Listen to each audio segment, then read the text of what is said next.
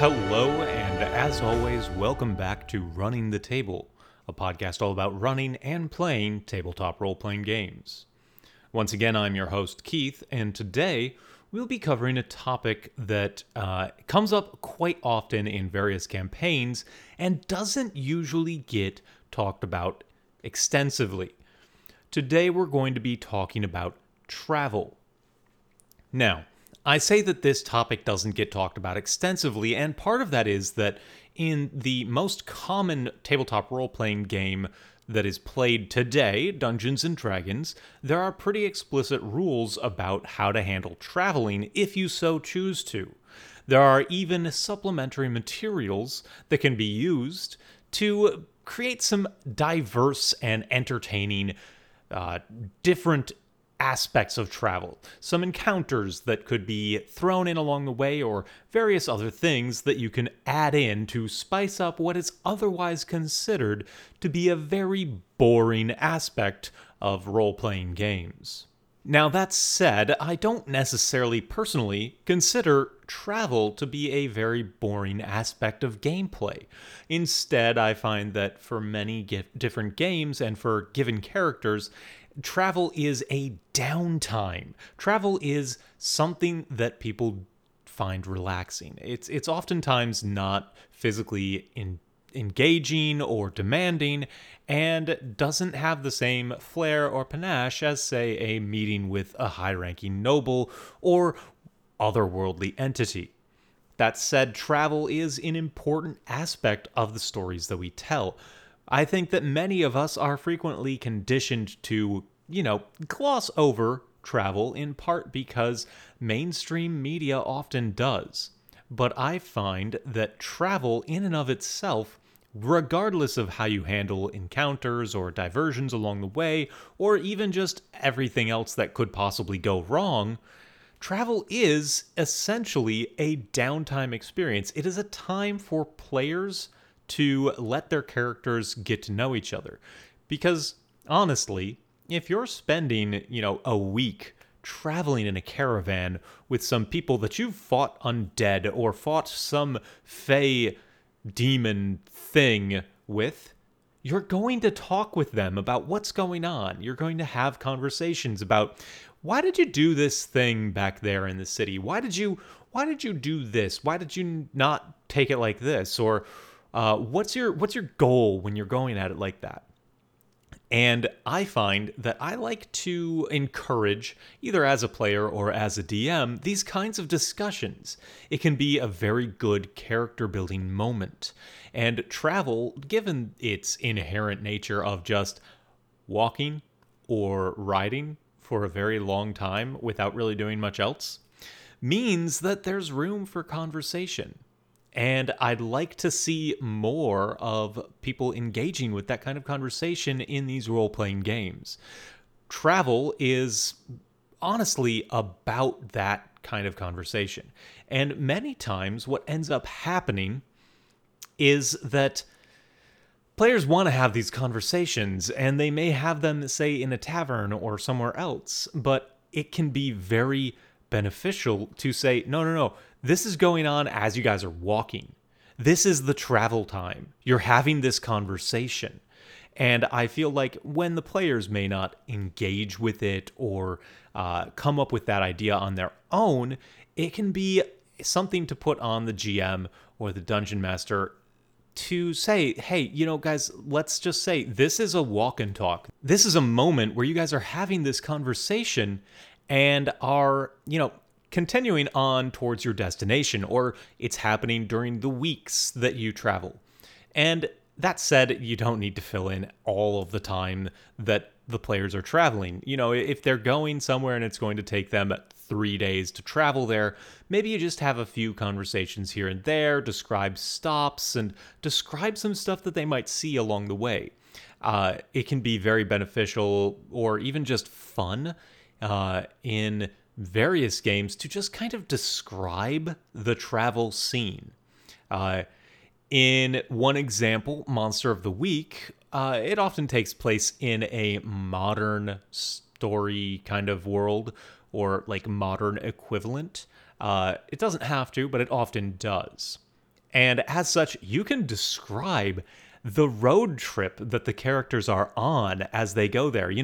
Just how people are positioned, what they're doing, what they're listening to, and what the scenery is like as it rolls by, and how often they have to change drivers. And that, in and of itself, just a short description about that, can say so much to the players about the kind of world that they're working in. And that can be super important when you're talking about setting the scene and getting people engaged. And so that is something that I think can be done with travel. But beyond that, many games have rules about travel. And one of those is Dungeons & Dragons. Dungeons & Dragons incorporates various rules about what it means to travel between point A and point B for X number of days. They have speed and vehicle limitations. They have what you can carry, how much it would cost. And all of these, though, because it is Dungeons & Dragons, are guidelines. That said, that doesn't mean that you need to necessarily ignore them. The rules that are outlined in many of the Dungeon Master materials for travel and the player's handbook for travel can be used to extrapolate and expand on what would go on in your world. One of the ones that I have done in the past that is a fun example is maybe the travel itself doesn't need, it doesn't cost anything to walk between two cities. But it is time consuming. And as such, your players may not have budgeted the amount of materials they need to camp, maintain fires, have food, etc., etc. And you can play with that in so many ways. You can throw encounters at them. You can put them in scary areas. You can make them, through a series of poor checks, lose the path that they're on. And if they lose the path they're on, who knows where they may end up. But again, encounters aren't necessary for travel. When it comes down to it, you can always just have a moment where, they want to travel from point A to point B, and you can, if you don't have anything prepared and there's nothing really for them to talk about, just describe it as it's an uneventful journey. You guys have some stops along the way and you chat between each other. You can feel free to have that conversation now or later if you'd rather, but you just kind of grow a little bit closer together as people. You get to know a little bit more about each other. So share something, or don't if you don't feel like it, but roleplay a little bit of what travel was like, and then we're just there. And you don't even need to do that. If you really want to, you can just say, and 2 weeks later, with minimal interaction with each other, you guys are at the other city. Now, that seems a little bit lazy to me, but at times it can be necessary to just kind of drive that story forward. For instance, many games being run as adults don't have that kind of time to devote to the growth that can be experienced during travel, when it could be devoted towards growth experienced as part of the story. And so you kind of have to make this balancing call on your own as a DM. Is it worth it for people to experience the genuine interactions that might arise as they're traveling together? Or is it more valuable to just kind of time skip and get on with the story? It really depends on what kind of time frame you have for your campaign and for the session that you're running. But there's more to even just that. Travel can be expanded upon by various encounter booklets or various things that you might just want to insert as possible things that could appear. You can always give them, say, random traders or random monsters on the road, but I find that it's more engaging for the players to describe major landmarks as they go. Let them have, a day where, you're just walking and, it's kind of a rolling hills type scenario. You're not able to see much past the trees, but as you mount late at night or late in the evening, as you mount the last crest of a hill, off in the distance you can see a stone tower. It doesn't seem to be on the road that you're on, but it does lie less than a mile to the south of it. Now they've got something that's, well, maybe we can check that out if we want to, or we could just leave it be and ignore it. And if they do check it out, this is where the ad lib, or maybe even if you want to prepare something for it, a prepared dungeon could be. And it could be an optional side quest that maybe sidetracks them from something monumental that was happening when they would have arrived. All in all, there's a lot that you can do with travel more than just a time skip. And I want to see and really enjoy when people play with that space. It can be room for role play, room for side quests and dungeons, or room for generic encounters. But again, time skips or fast travel isn't necessarily bad, because again, travel is inherently a little dull. But I would hesitate to just say, and you're there. I would instead urge DMs especially to focus on DMs and GMs, to focus on what happened, what is it like, set the scene a little bit. Give them that room to play and role play a little bit more than just you're there. Give them the scene of everybody riding horses or walking along together as other people pass them on the road. Or even maybe, chartered a wagon or a boat and they're sailing together, or they're riding along together and playing little games or passing the time however they do.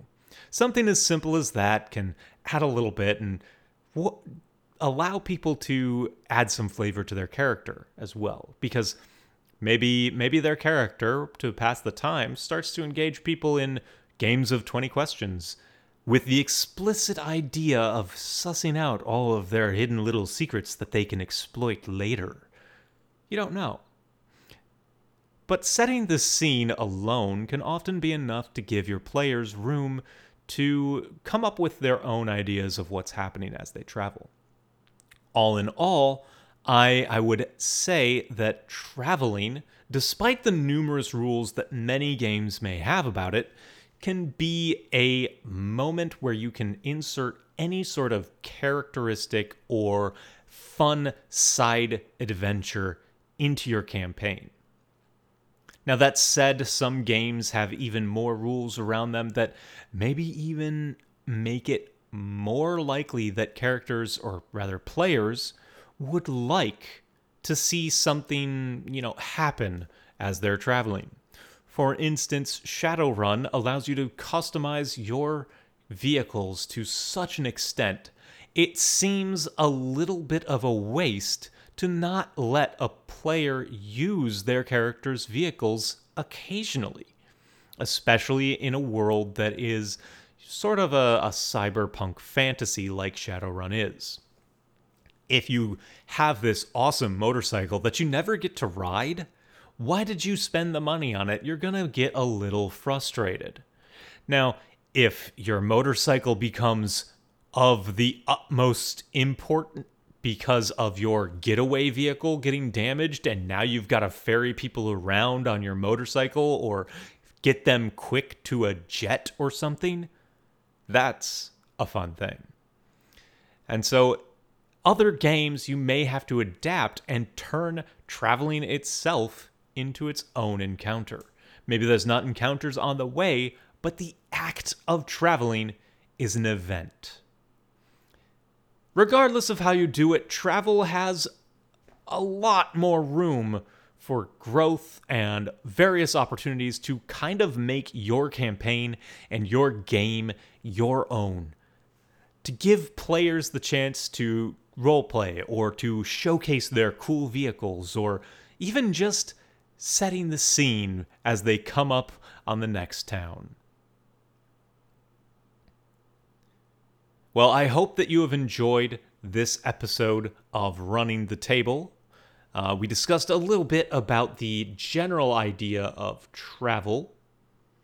And I would love to hear what some of your thoughts are on how you handle travel in your games, regardless of if that's Dungeons & Dragons or any other tabletop role-playing game. Well, thank you for listening to this episode of Running the Table on travel and travel rules. Next episode, we will be discussing a new story.